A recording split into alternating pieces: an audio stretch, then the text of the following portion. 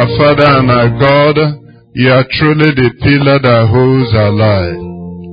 The many pillars you saw in our lives, the many areas of dependency we have in our lives, the many things you saw that we have depended on for living daily, many of them, Lord, we ask that you dislodge them in the name of Jesus. Heavenly Father, as we have prayed and is our desire throughout this year, dislodge every of those pillars in the name of Jesus. Is our desire, O God, that we will anchor only on you.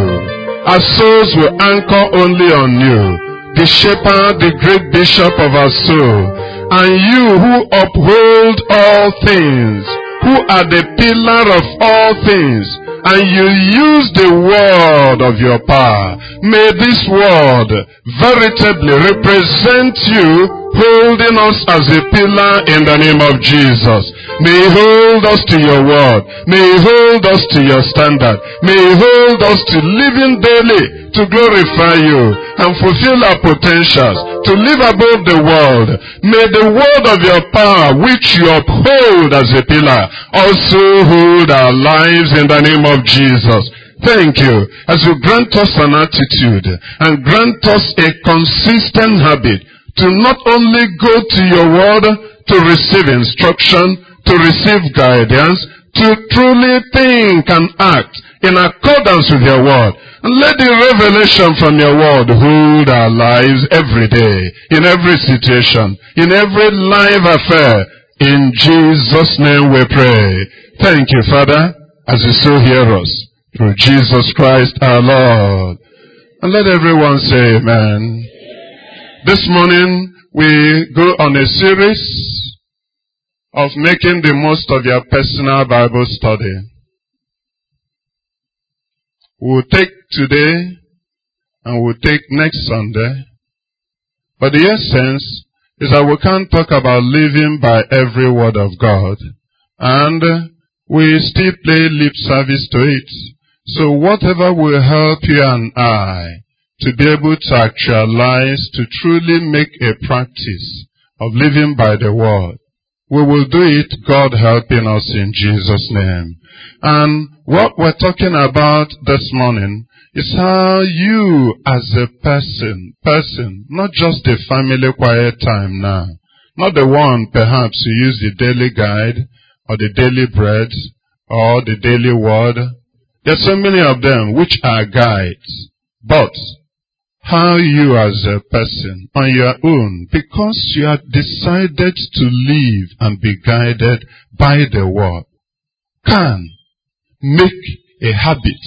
It won't just be talking, of getting to the word of God and receiving guidance and receiving instruction and being led continually through them. That's what God is leading us to today and for next week. And we pray the Lord Almighty that this will come to happen in our lives in Jesus' name. So when we talk about your personal Bible study, we are really talking about a systematic study of the scriptures. Systematic. It's not a haphazard thing.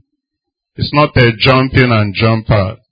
It's not because you are searching for a word you are suddenly going to use to give an exhortation somewhere. It's not because you are going to lead the prayer session and therefore you look for one or two verses that can aid and facilitate the prayer. Systematic, something that is ordered, a methodical way of studying the scriptures by yourself. Most importantly for what? Personal edification, for building up yourself. Building up yourself. Everything that we are talking about Christian life and living and study is yourself first. Bringing the Christ-likeness, then you can reach out to others.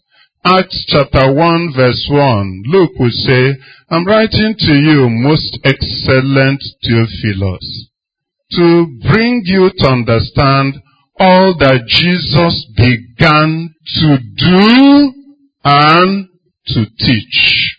Yourself, myself. In a passage we will soon meet here, Ezra prepared his heart to study the law. 1. To do it. And thirdly, to do what? Teach it. So it's for yourself first. Build you up. Personal edification. Bring you in line with that pillar that holds your life, with his precepts, with his standards. And the more you do that, the more the world leaves you. The more other pillars around you crumble. The more the person you can easily reach for connection. The more the thought of where you can shortcut the system begin to crumble, because you are building on this pillar. So it's for personal edification and equipping, and to now make you serve God and live comprehensively every area of your life. Many times, many of us live our lives in compartments. When you are coming to church, you live a life that behooves somebody who should be seen to be churchy. Put on a dress that looks decent, looks modest, behave in a certain mannerism. When you are going to the market, live a life that shows those who are like the Otimpus and the Akbobis. When you are traveling on a journey, live a life that says, passenger, anything you see on the way. We compartmentalize our life that way.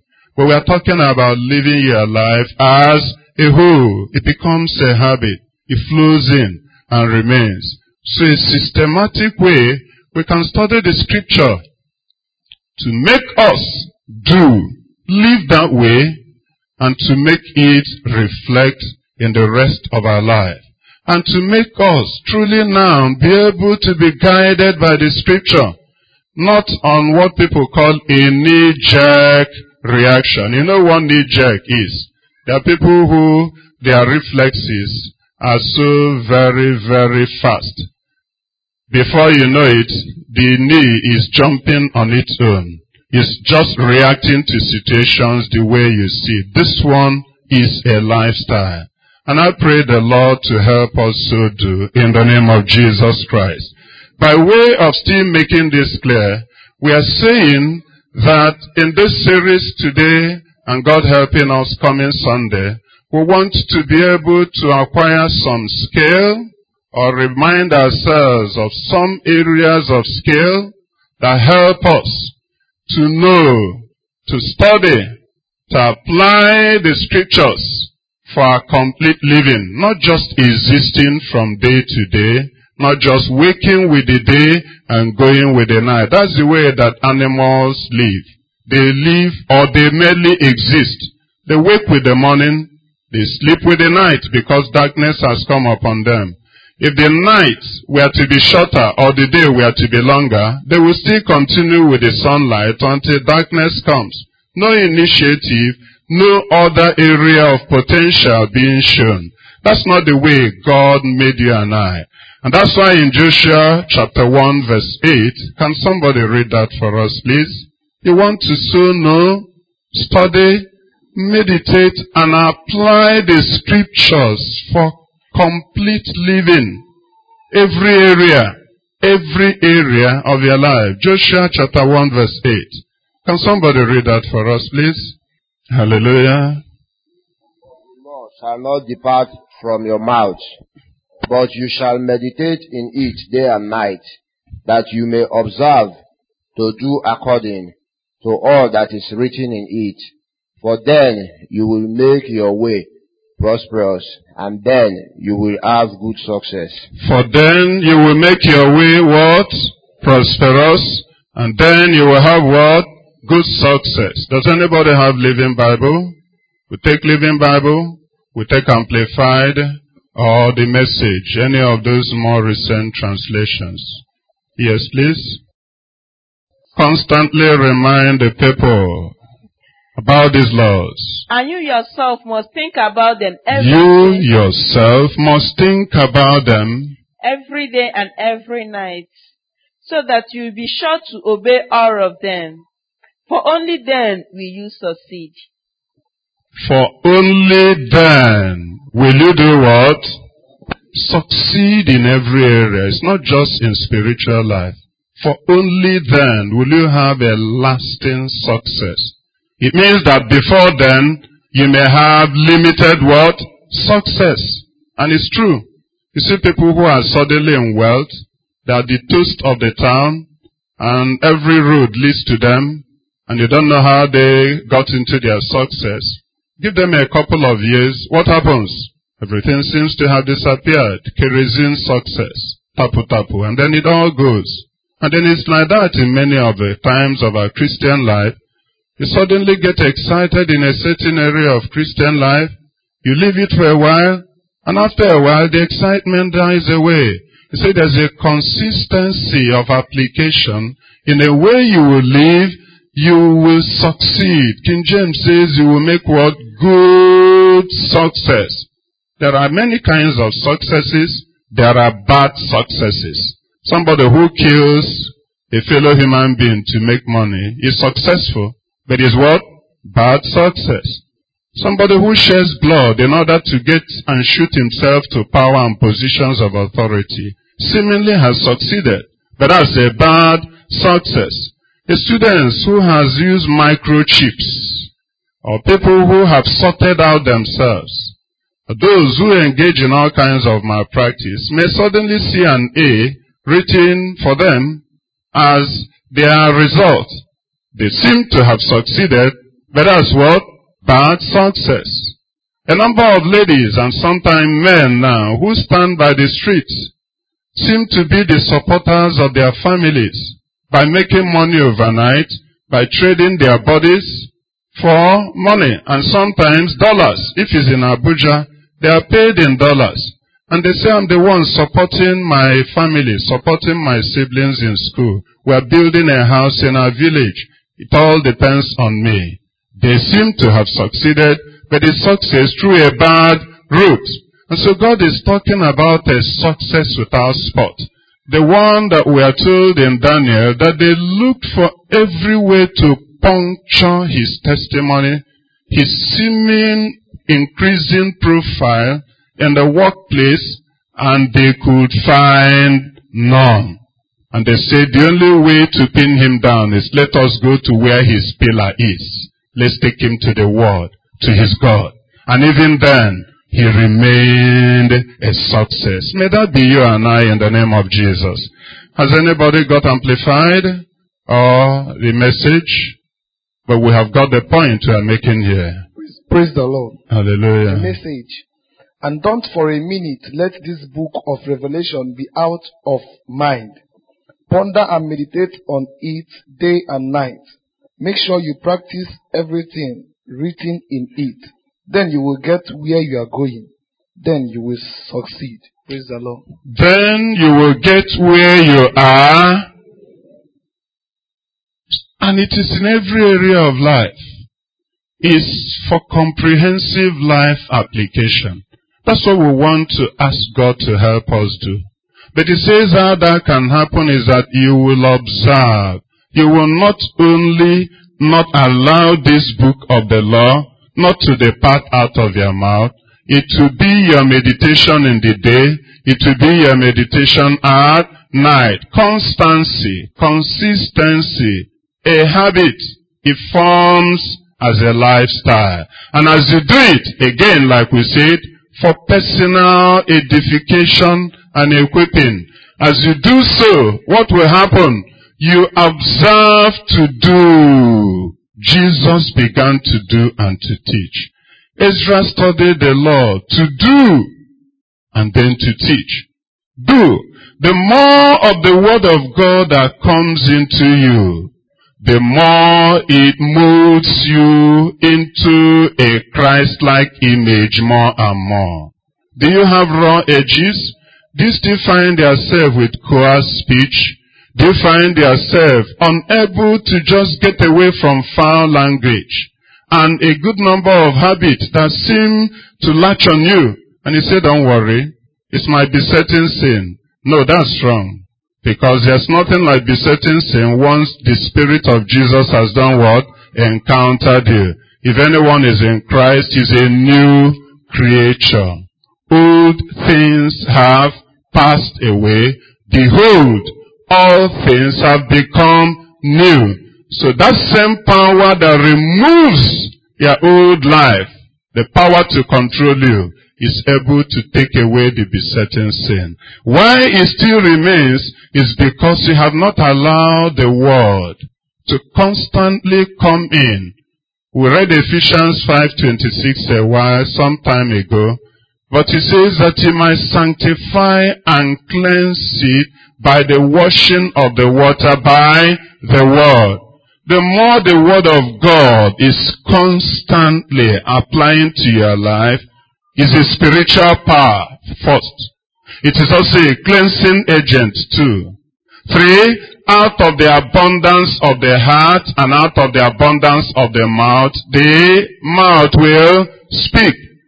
So it fills you and recycles out your old nature. That's why Ephesians chapter 4, from verse 21-22, we say, be renewed in the spirit of your mind. You have not so learned Christ. When you come into Christ, the word of God counters you. It begins to recycle out things that are not in line with God's word and becomes the pillar by which you now live. And that is why it is possible for you to now agree with the psalmist that your word have I hid in my heart, that I might not sin against you. What is now included in my heart, controls my life, my thought, is the word of God. So the tendency for sin to have found a vessel, a receptacle, has been pushed away because a greater force is in place. I pray that you and I will see that need and not let it go in the name of Jesus Christ. So, we understand in 2 Peter chapter 1, verses 20 and 21. Can somebody give us a reading from NIV and another person from perhaps a more recent translation of 2 Peter chapter 1, verses 20 and 21. Above all, you must understand that no prophecy or scripture came about by the prophet's own interpretation. Prophecy never had its origin in the will of man, but men spoke from God as they were carried along by the Holy Spirit. Men spoke from God as they were carried along by the Holy Spirit. Men got what they were speaking. Men got what they wrote as they were carried along by the Holy Spirit. Prophecy can be, as I'm speaking now, preaching, forth-telling, speaking the mind of God.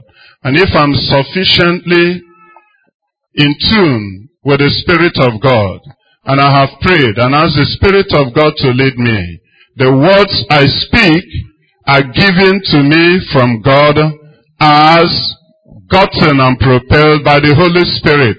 And they're able to get to your life. And you say, did somebody tell him about me? Why is he challenging me this way? Why is this word pricking my heart in this particular manner?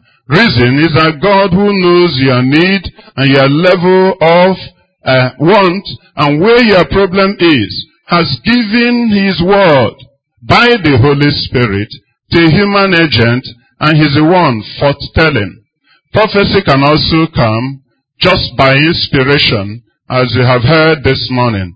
None of the people who usually have the gift of prophecy has prepared their mind. This is what I'm going to say when I get to church this morning. Anybody who usually does that, you will know, because you judge the prophecy. You know.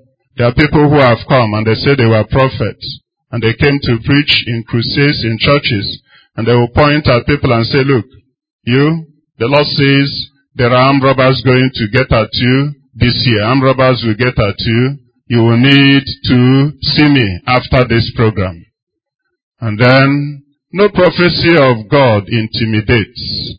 No prophecy of God brings fear. And like we heard in 1 Corinthians 14, every prophecy brings what? Edification.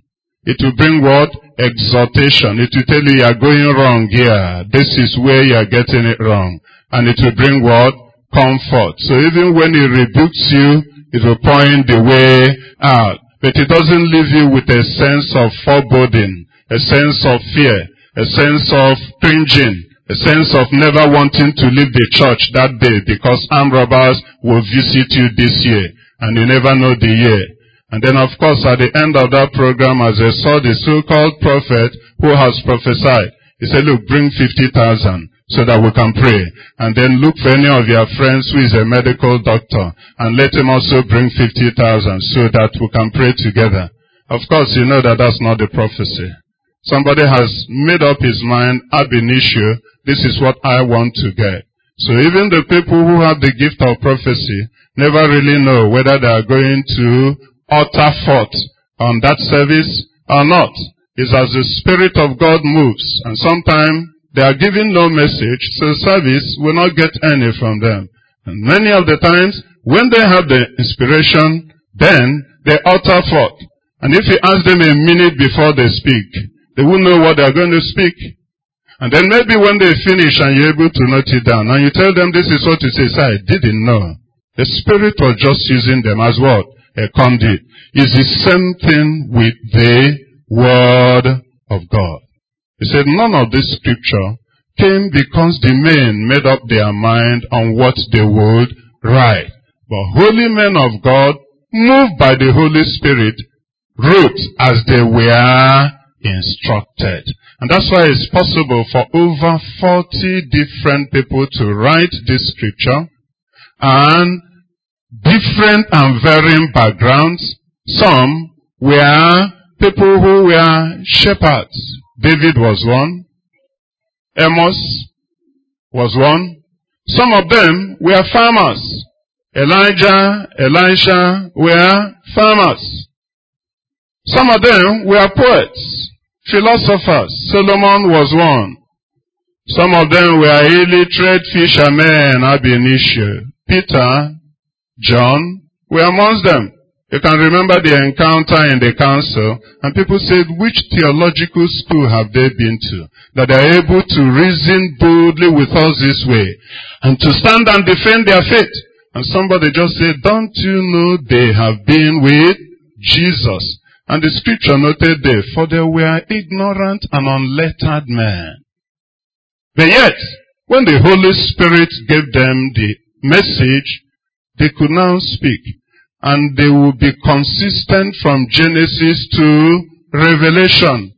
No scripture will contradict another. Even the ones that seem to be so, when you look at them clearly, you will see that they are only explaining the other. And when Jesus came, he said, even now I have come in the period of grace, where you don't need to live by do this, don't do this. I have come to fulfill the law. I've come in the age of grace. Moses gave you the law, but I have come to fulfill the spirit of what? The law. If the law told you, thou shalt not kill, I therefore tell you that if you already look at somebody with an intent and curse somebody and say raka, you have already killed the person and killed his spirits. If the law says you shall not lust or covet, and you have not done a physical act manifesting in lusting, but you have already arranged it in your thought and heart. You have already done what? Committed lust. And that's why he now said, all I came to do is to establish a higher principle of living. And that's why he said in Matthew 5:20, except your righteousness exceeds that of the Pharisees, you will not in any way also enter the kingdom. So he says, if holy men read the scripture, then you now read the scripture in the life of somebody who has the Holy Spirit. indwelling in you, the moment you give your life to Christ. Ephesians 1:13-14.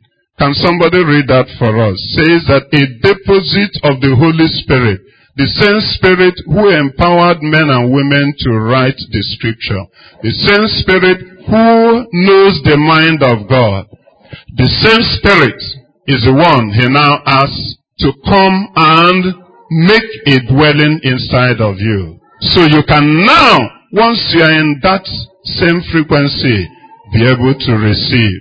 Ephesians 1:13-14. Has anybody found it?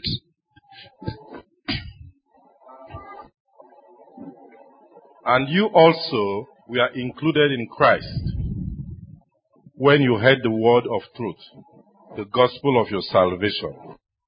Having believed, you were marked in Him with a seal, the promised Holy Spirit, who is a deposit guaranteeing our inheritance until the redemption of those who are God's possession, to the praise of His glory. Thank you. So the moment you accepted Jesus into your life and asked Him to come in and be your Lord and your Savior, something happened. Praise the Lord. A deposit of the Holy Spirit was given you. You remember Saul told Samuel, now you have encountered me. 1 Samuel 10. As you live, the power of God, the Spirit of God shall come upon you, and you shall be a different man. 1 Samuel 10:6. Whatsoever the Spirit now bids you do what? Do it. And the moment Saul came out, his old nature, his old inclination changed. And what did we see Saul doing? Prophesying with the prophets. To the extent that people say, look, I thought that was Saul, the son of Kish. I thought that was the one who used to revel with us in our old lifestyle. The way we drank, the way we made class jokes, the way we just put on one another. I thought that was the Saul in his old nature. Somebody said, no, a change has come. Is Saul now among the prophets? What has happened to him? He said, they are asking, is he among the prophets? Who is their leader now? He's not only among them, he is now one of their leaders. A radical change. Praise the Lord. That's what ought to take place in our lives. So as we go to the Scripture, we also go with that mind that the Scripture is authored by the Holy Spirit. And therefore, because it's authored by the Holy Spirit, it's able to make impact in you. It's also able to make impact in others. And so, you approach the Scripture realizing the need for Him who wrote it to also interpret it to you. Beside us here is Solid FM. Am I right? It's our nearest neighbor, so to say, just across the road here. Am I right? Do you know the frequency at which they broadcast? What is it? Pardon? 100.9 frequency, FM. But are we hearing them now? Are you hearing them loud and clear now? But they are broadcasting at this minute. Am I right? The fact that you are not hearing them does not mean they are not broadcasting. Is that not so? They are speaking. They are disseminating. They are pouring a lot of ideas into the airwaves. But the moment somebody with a gadget suddenly tunes to 100.9 FM, the sound will come on here. Am I right? It's the same thing with the Scripture. The Spirit of God has written the Scripture and has a particular message to pass on that can change an area of your life, impact you, guide you, give you the decision you are looking for at that period. Give you a mindset, give you the peace, make you say this matter is settled. But if you have not sufficiently come with the realization that here is the change that I'm looking for, that can make an impact in me, you will be speaking, but it will be hidden from you. There will be a block. The frequency you are not getting because you haven't tuned yourself to the same frequency. That's why many of the times we can go to the Scripture, we can cram it, but it makes no difference. It doesn't make an impact. So we have to realize that be an issue. As we go to study the scripture and as we live our life, the herein are embedded every area of our lives, nuggets for success and for getting where you ought to make your way prosperous. And friends, let us get away the mindset that says, look, it's only in spiritual area. No. Examples abound. We'll share the number of them, of how in every area of life, your profession, architecture, mathematics, exam, promotion in the place of work, getting an assignment done on time, how to relate with somebody. People have been guided to the minute, to the last second from the scripture. And it just came to pass as he took up that word of scripture and acted on it. You're going to be a board meeting. He said, I don't want to tell a lie on this. I know they're going to ask a question. God, what do? I didn't do it on my own. Somebody gave the instruction. And I don't want to just suddenly put somebody in the light, as it were. And as you're reading here, the scripture for that morning can just give you wisdom and inspiration. And give you a word that as you get there, you haven't implicated anybody, but you have not told any lie. But you have also agreed that there's an anomaly. Those can be found from here. The wisdom that comes from it. So, if you don't have that mindset and you go here, just getting in again, you may just see the scripture waiting to give you the guidance for the day, but you're not in the frequency to receive. So as you realize that holy men move by the Holy Spirit of God, roots as they were led, and that you need to also already align yourself with the Spirit of God in you. Each time there's a decision to make, there are a number of thoughts, different options going on in your heart. Some of them are the ones that the Spirit of God is saying, this is the better way. He has washed you down. Has really talked down on you. He has made you look like nothing. Give him a piece of your mind. Another one will say, well, puncture every of those arguments. Another one will say, assert yourself. It's not because you're a Christian that they should just talk anyhow to you. And another one will simply say, don't say anything. Your silence will be more golden than if you spoke anything. And one of them will be the one that the Spirit of God is giving you. It's a choice you make. The way you're composed to hear him, that will eventually result in the action that you will take.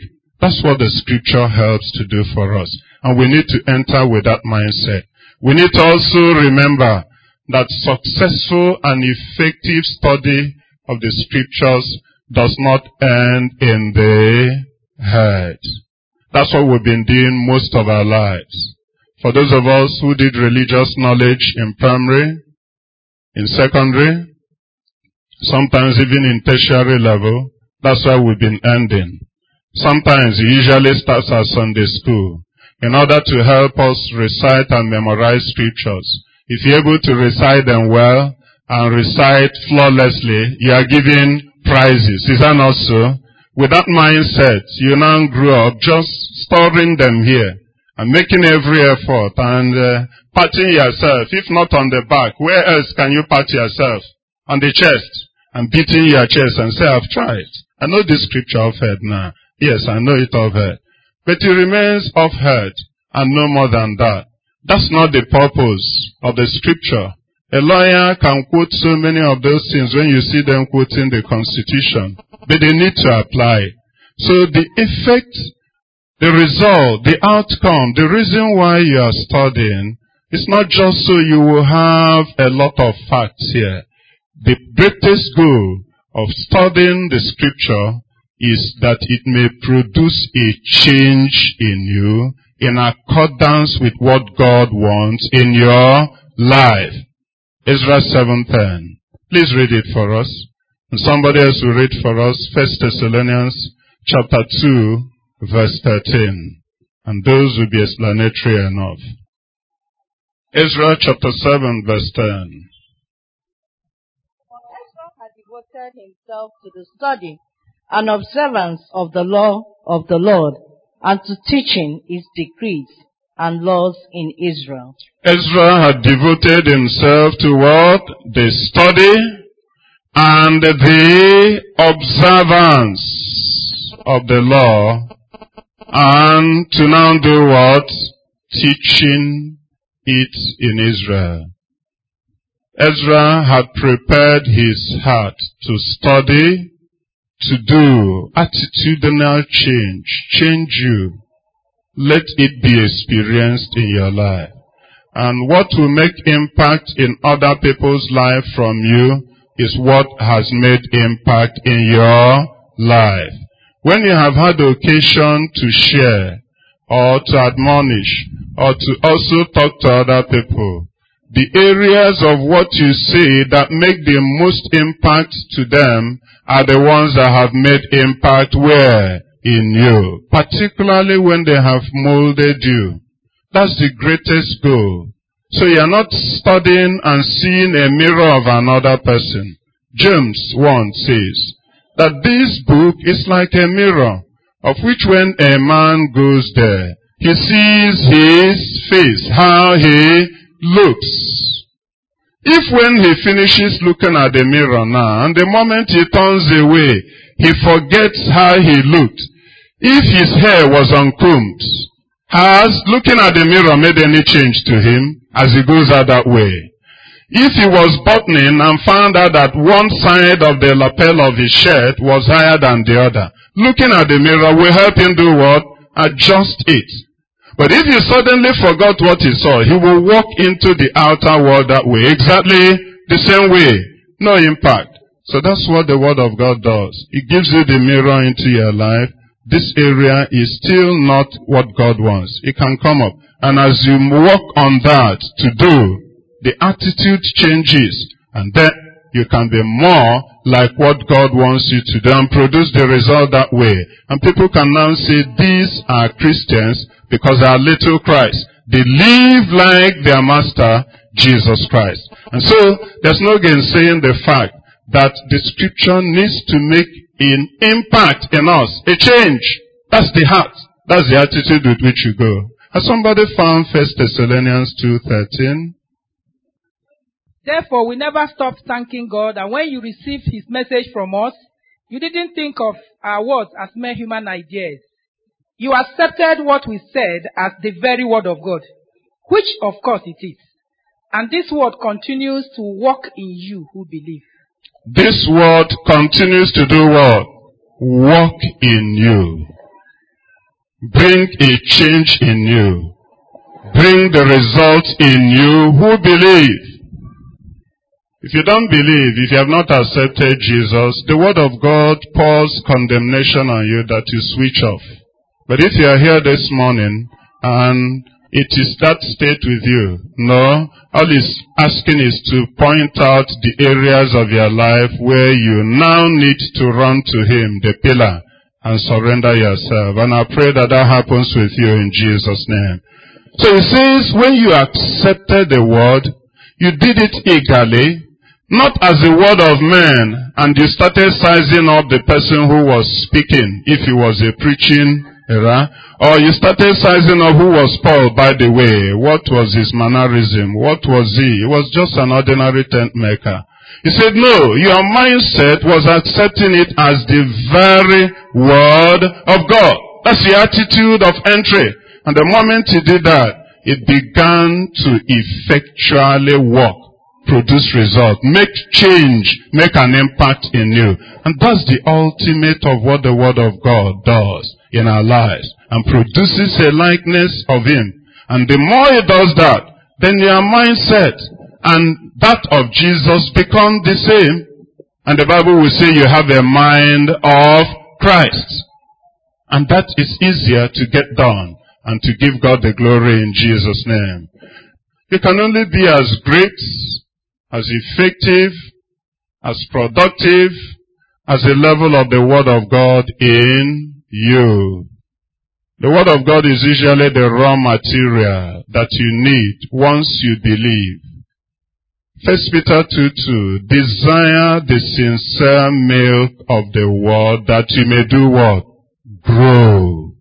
What makes a Christian grow in maturity?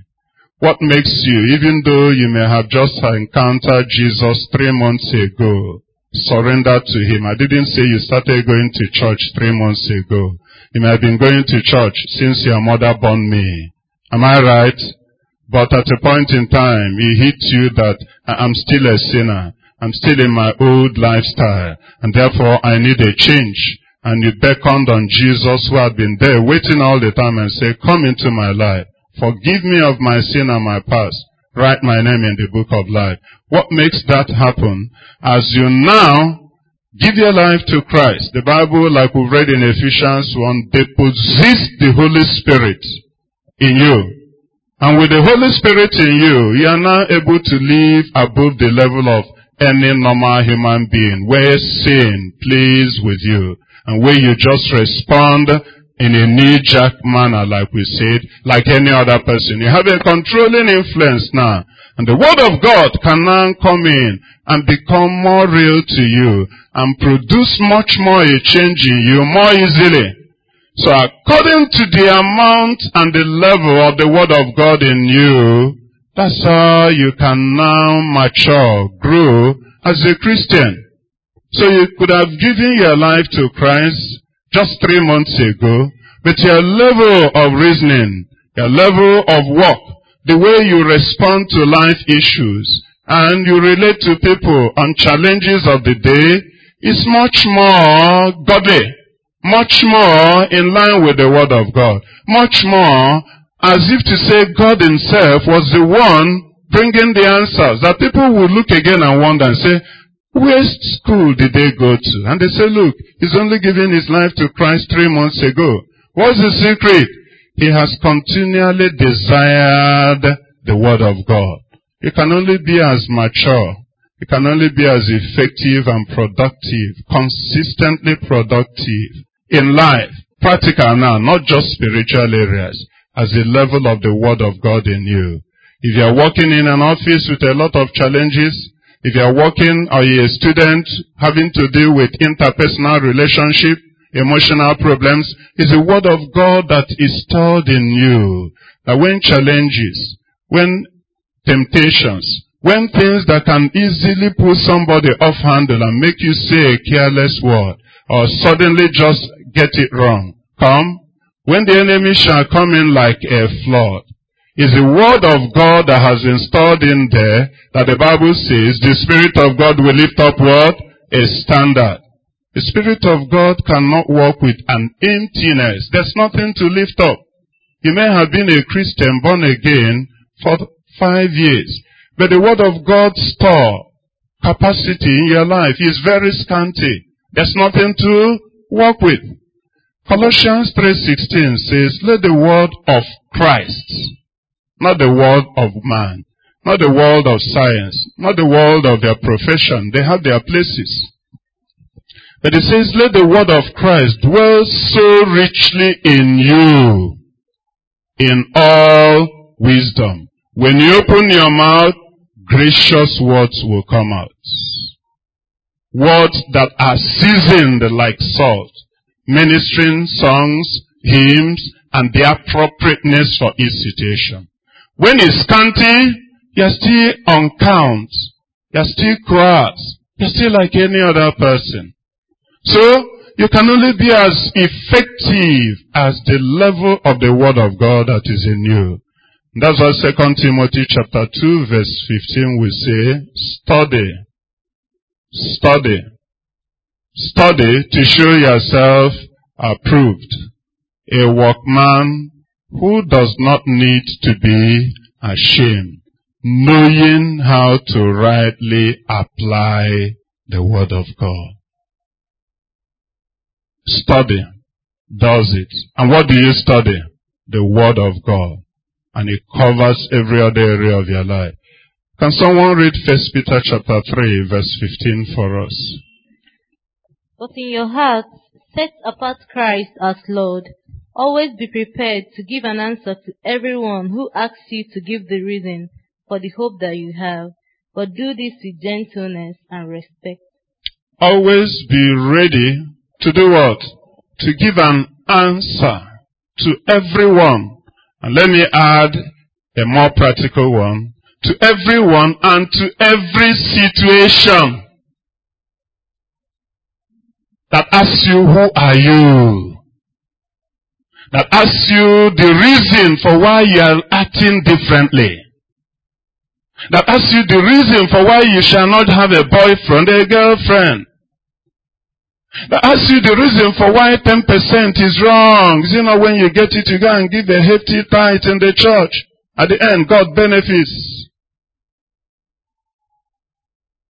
But you will have an answer to everyone, to every situation. And friends, every single day you live, spiritual forces, the world around you are asking you questions of who you are and of what you believe. I hope you know that.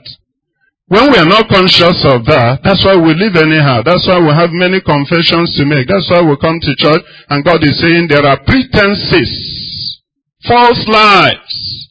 Because you've acted unguardedly, you've spoken just out of point, because you were not conscious of who you are, the word of God had not been readily stocked in there. And for each of the occasions you own, the word of God is asking you who you are. And because we are just preparing the ground, and that's what today is, a number of times, if you go to 1 Kings chapter 2, we will not read it, but I'll just shorten what the point is. The Bible says that when Elijah was about to leave Elisha, Elijah tried everything to know the level of determination of Elisha. And he says, stay here. I'm going to Gilgal. And Elisha will say, as long as the Lord lives, wherever you go, there am I following. And he did it 2-3 times. And he found that he was very persuaded. He had made up his mind, I must get what he's asking for. Before then, Elijah has said, what will I leave with you? I'm about to go. He said, I want a double portion of your anointing. I'm not sure Elijah told him the processes. All he said is, well, it's difficult. If you see me being taken up, then you may have it. And by telling him stay here, obviously Elijah may have been taken up in any of the other directions. Is that not so? Elisha won't see him, and then his expectation would never have been met. So Elisha said, okay, if it takes going with you everywhere, it is labor, it is effort, it is exercise on myself. It's more convenient to my body to just stay here and wait till when you say you will come. But Elijah did not own himself. He who says you'll be taken away did not tell him when and how he will be taken away. And Elisha said, no, I had better pay the price and go with him. And at points, those who knew better than Elisha, or so they assumed, the school of prophets, they say, we have seen into the spirit. Do you know? The Lord will take your master away from you today. It's a special revelation. Come and see me for that. They didn't add that, but if it were in our days, you can be sure that's what they add. You need special prayers, and therefore you must come, so we can offer more prayers. And something always goes with offering more prayers. And some of us will easily also just go along until you know that this one has just 419 again. Do you know? And they wanted to assert their superiority. Elisha will say, hold your peace, I'm on a mission. They are telling him, we know better than you. We have known something that we don't know whether you know. Better listen to us again. That will delay him from following who? Elijah. And at least they assumed they were in a higher spiritual plane than him. The Bible told us in 2 Kings chapter 2 verse 9 that the moment they saw Elisha coming from a distance, after the mantle had fallen on him, Elisha did not lift a hand. Elisha had no signboard, the mantle has fallen now. Elisha didn't say, and put on the A wave, clear the way. The double anointing man is around. None of such. The same Elisha. But because they had already seen in the spirit and they were seeing in the spirit, they said, that's Elisha. That's Elisha. But a different one. The spirit of Elijah has also done what? Come upon him. They had seen into the spirit. He had persevered. And the Bible says in 2 Kings chapter 2 verse 15, At the moment Elisha now crossed the Jordan and came to their side, they saw him, they saw the greater weight of anointing on him, and they did what? They bowed. Take note of that passage. Usually, you bow to your superior. You bow to greater authority. You bow out of respect. Somebody may still be younger than you.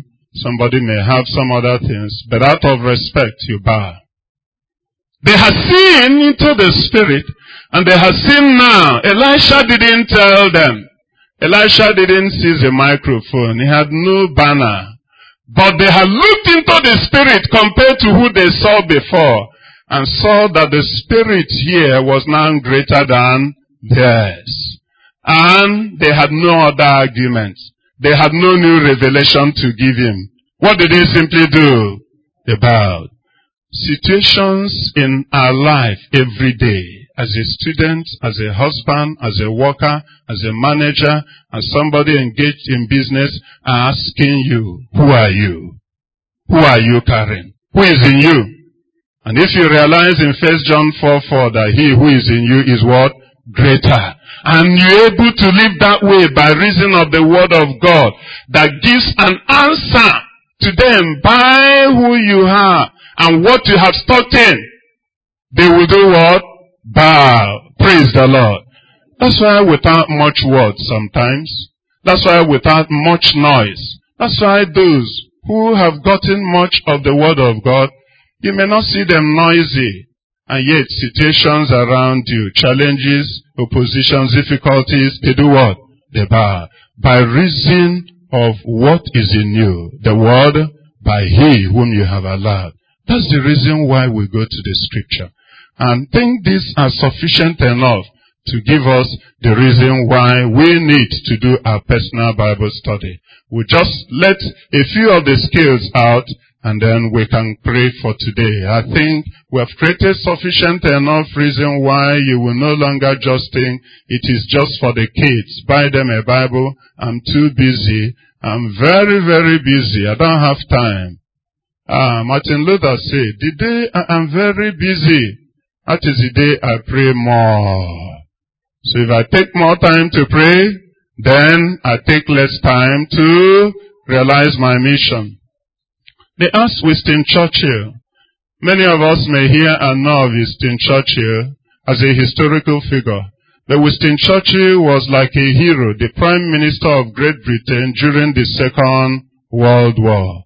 And Britain was nearly overrun by Japan and Russia, as it were, particularly Japan. Russia allied with them eventually. And they had already bombed them, come to their own territory and bombed them. It was all for the finishing. All it took was the oratory. Every day, Winston Churchill will have something to speak to the soldiers, speak to the nation, to raise up their morale, raise up their sagging morale, with seemingly inferior armory. America hadn't joined forces with Britain by then. Britain persevered until they, with their allies, had the victory. After he ceased being the prime minister, they asked him, how were you able to inspire the whole nation? How were you able to drive everybody from hopelessness to where they believe they can die for this cause rather than being defeated? And the speeches are not usually long. 5 minutes, 10 minutes. What was the secret? And he said, the shorter the speech I have to make, the longer the time I have to prepare it in order for it to make maximum impact. If I have a 5-minute speech to give, I spend hours to prepare. So that every one of those minutes of the speech will make a maximal impact.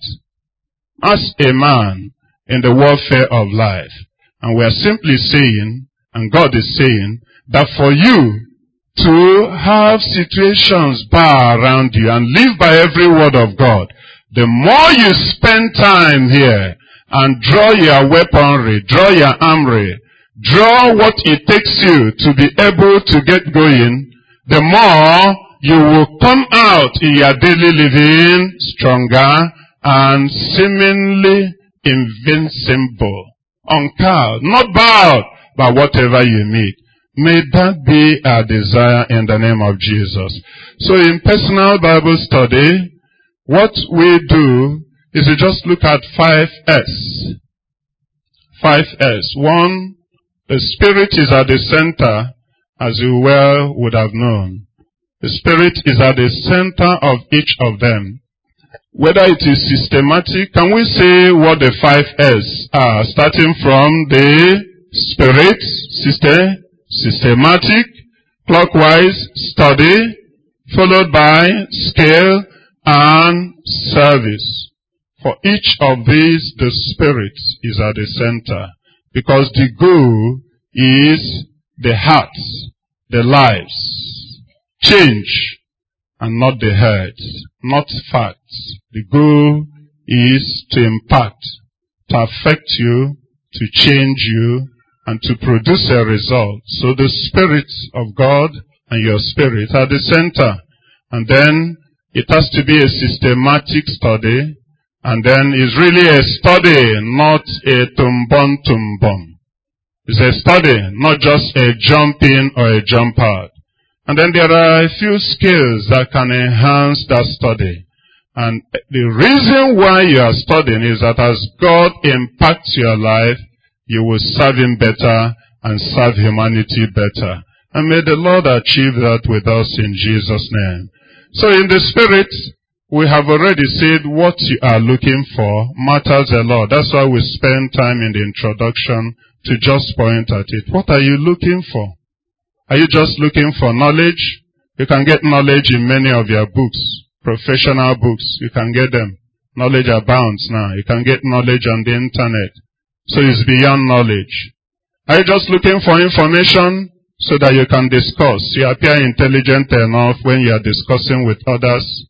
Are you just looking for facts so you can argue with them and then defeat a Jehovah Witness when he comes your way, and then show why at least you have some scriptures to memorize? Beyond them.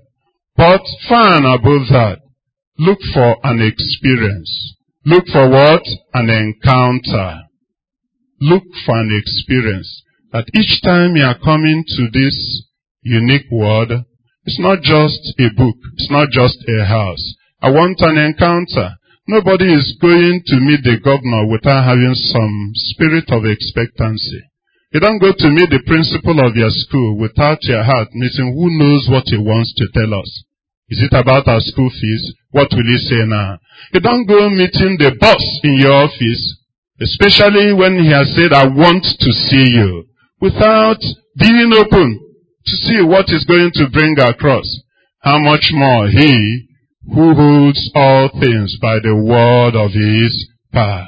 So expect an encounter. Have a yearning desire. And that leads you to the prayer. Usually, that's why the psalmist made that prayer in Psalm 119 verse 18. Open thou my eyes, O Lord, that I may do what? See, behold, experience the wondrous things out of your law.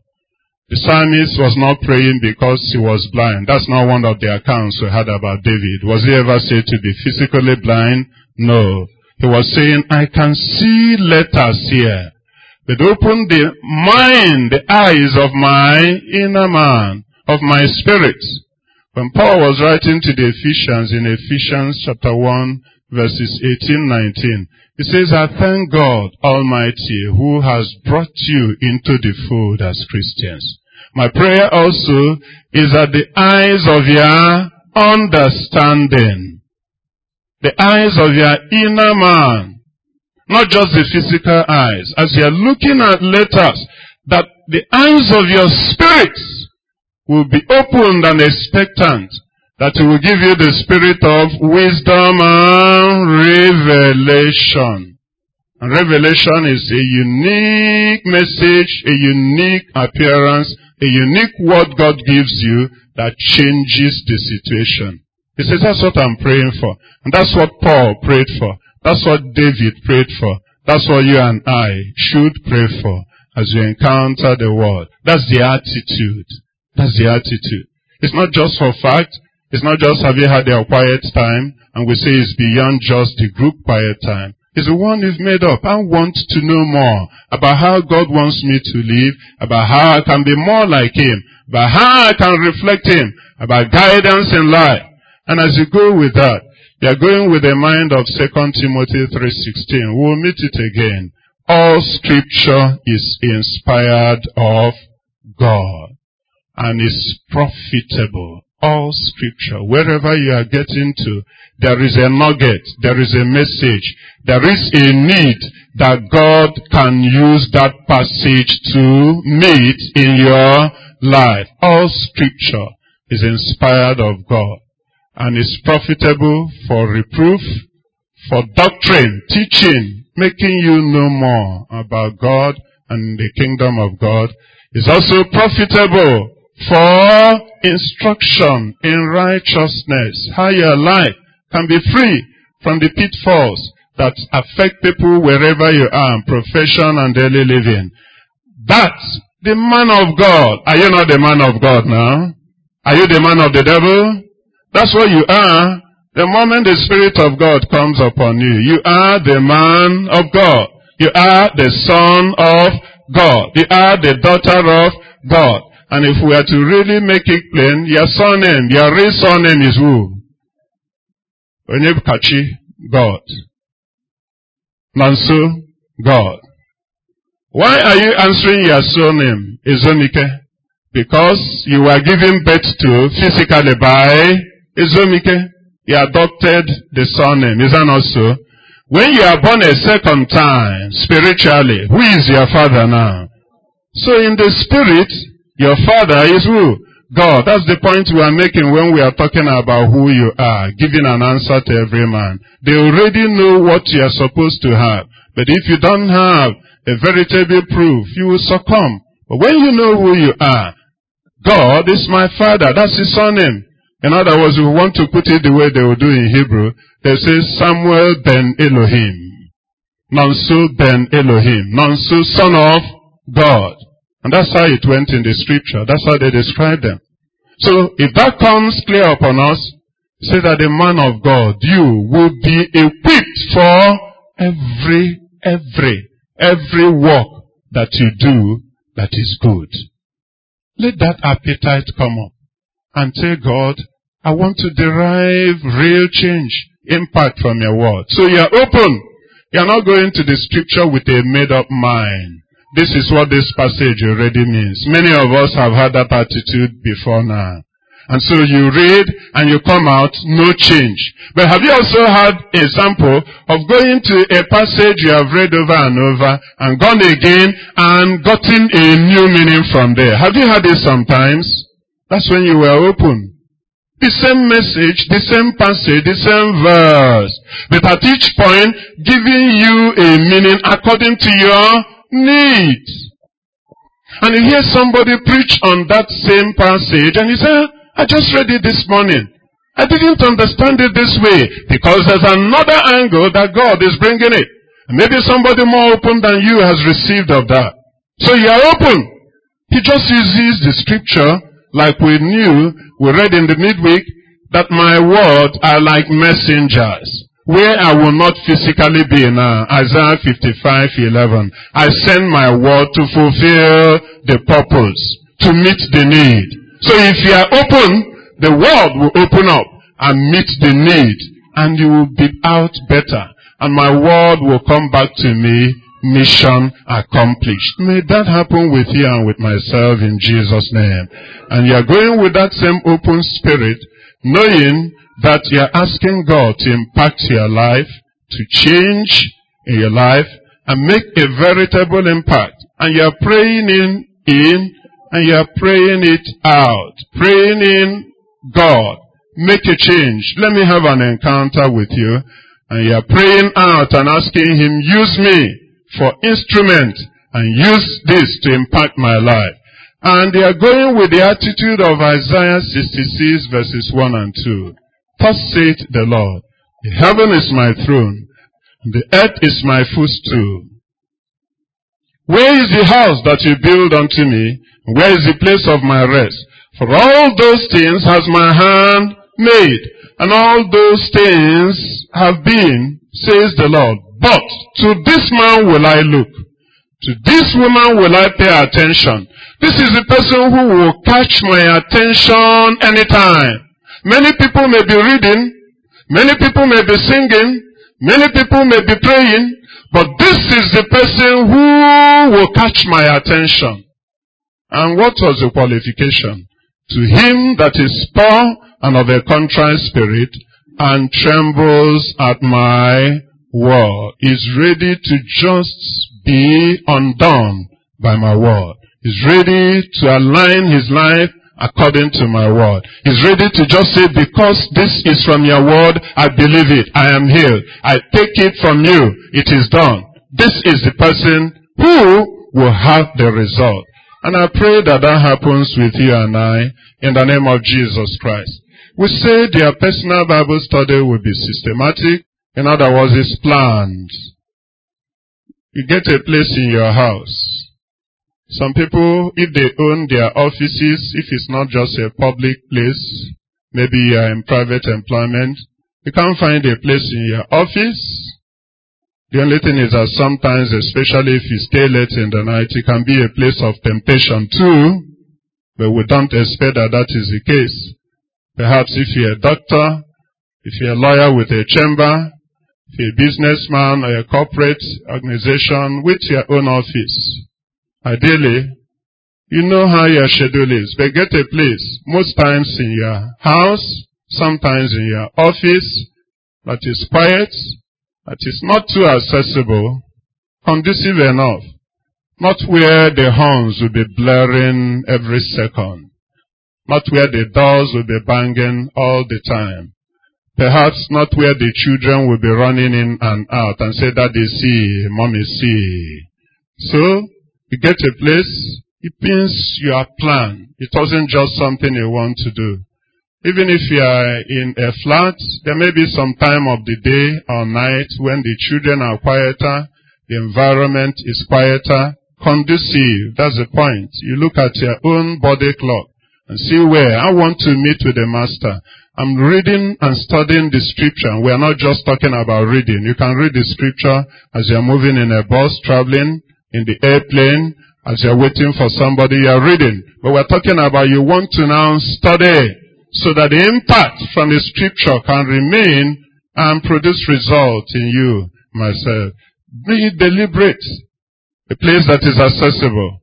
And as you do so, systematic means also that time is not just anyhow. It's not odabata, like those who go to Okpara Square. A good number of them are very conscious, systematic, they plan it. But there are others who just say, I haven't done my exercise for 1 month now, and then one Saturday morning they jump everything into the car, and they go there for 3 hours, they really sweat it out. A number of times, I won't tell you the mechanisms that go into it. If their aim was to lose weight, they will lose weight rapidly for 3 hours of vigorous exercise. But they will likely gain that weight by the end of that day, because they will be so hungry, because they have done an unaccustomed exercise, that the amount of food they will eat will likely be double or triple what they usually eat. So they balance out. They haven't really achieved it. We're talking about systematic. Planning a place, planning in time. Regular. Deliberate. You really show this is important to me. I want to make something out of it. Unconsciously, you create time.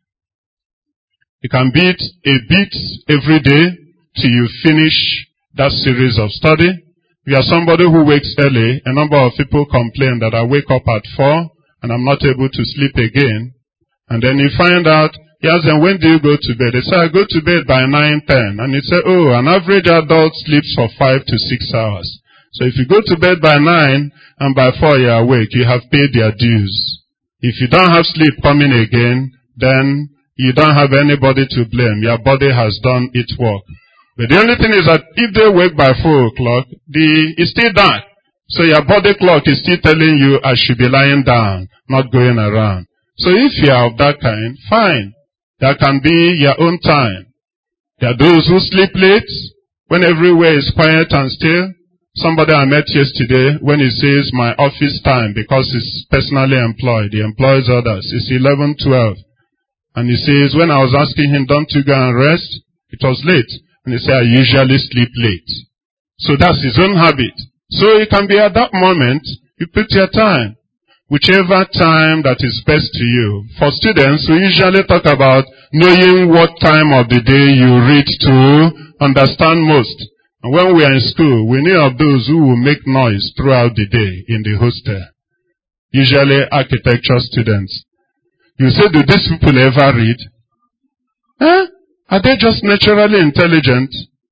But at night when you are at bed, they are able to keep awake all through the night. And in the morning when you are waking up from sleep and cleaning your eyes, they are showing you the design they have produced, and you marvel. So, there may be people that look at the time of the day or night when you are most active, when you can give it. Sure, that is something you really prepare to meet, to have an appointment with him, because you want to know. Or, you can decide to say, usually Thursdays are my light days, are my off days, are days I don't have fellowship activities. And that's part of why we don't fill up the weeks, the days of the week with activities. It's not the right practice to say every day, let there be something happening in the church so that you don't go to another church. That's a method for some, but that's not the right thing to do. So find a day in the week when you close early, when you don't have an evening schedule or something like that, or you don't have to be where you ought to be too early, then make some hours on a consistent basis on that particular day available, because you want to have a pre-planned program. And as you do that, determine the type of study you want to do. We'll end at this point, and the point that you need to first do is to make up your mind now and tell yourself what God is asking you to do. And that is, do you have a consistent time? Do you have a made-up place where you can study? I didn't say read. Read. And this time it's not the reading of the Bible in your phone. No. We're talking of study, and you will see the other one. That's the exercise just after now. Do you have consistent time? Have you made out a place? If you have not, between now and next Sunday, search out a place in your house, in your office, nearby, on a regular basis, quiet, conducive. You can study and have an encounter with the Spirit of God behind the Word. With an expectancy, God meets me at my point of need. And let your word effect result in my life in the name of Jesus Christ. Shall we bow our heads to pray? What have you been taking the word of God for all along? The word of man? Something that you can stumble upon at any time? Or something that you just do to fulfill all righteousness? Is God challenging you about areas of your life where if you have lived more in accordance with the word, a change would have resulted. Growth would have been faster. Good success will be there. Every area of your life, really. Where do you have problems in your life? Where are there challenges now? There is a word of God for those areas that meet them. Will you want to tell God, I will dig deeper into your word. I will study. You want to be the pillar. You are the pillar of my life. And you uphold all things. The pillar with which you hold all things in my life. You uphold all things by the word of your power. Lord, I want to anchor in you. And I want the change that your word produces. I want a life that has power and authority by reason of the word that is in me. I want a life that grows and shows maturity and understanding. Because the word has been sufficiently hid in my life. I want a lifestyle, God, that lives right. Not because there are regulations guiding me, but because I have hid your word in my heart, and sin has no place to encroach upon. Tell the Lord, that's my desire, that's my attitude. Give me grace to be able, Lord, to come up to it. The most important thing I need to make my way prosperous. I want to get your word. Job said, your word was found, and I chewed it. That's Jeremiah. And I chewed it. Job said, I esteem your word more than my necessary food. In other words, I need physical food to live. But I need your word, and I esteem it more than physical living, because that covers every other area of my life. Can you tell God that? Lord, already begin to change me by reason of your word that have met me, by reason of your word that has encountered me. And where is that area of struggle? Lord, I want to find your word that puts a stop to this area of struggle. I'm so empty. I don't have an answer. I don't have a boldness in you. And it says, when the Spirit of God filled them, they spoke the word of God without boldness. They marveled at the boldness of Peter and John and said, which school have they gone to? They took time to sit at the Master's feet and learn of him and hear his word. Ask him, Father, this is my desire. This is my desire. I don't just want to wake with the day and sleep with the night fall. I want each day to be lived purposefully to fulfill the reason why you kept me alive. Do it to God. I have the desire to meet with you, and let your word open up. And let the spirit and the frequency behind your word also be caught by my own spirit.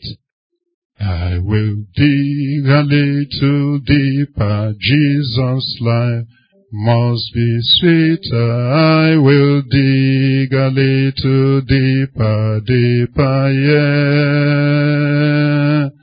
I will dig a little deeper. Jesus' life must be sweeter.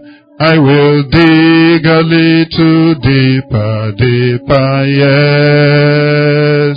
Our Father in heaven, we pray that the entrance of your word will bring light to us in the name of Jesus. Will bring life to us in the name of Jesus. Will bring good success in the name of Jesus. Will bring godliness and righteousness in the name of Jesus.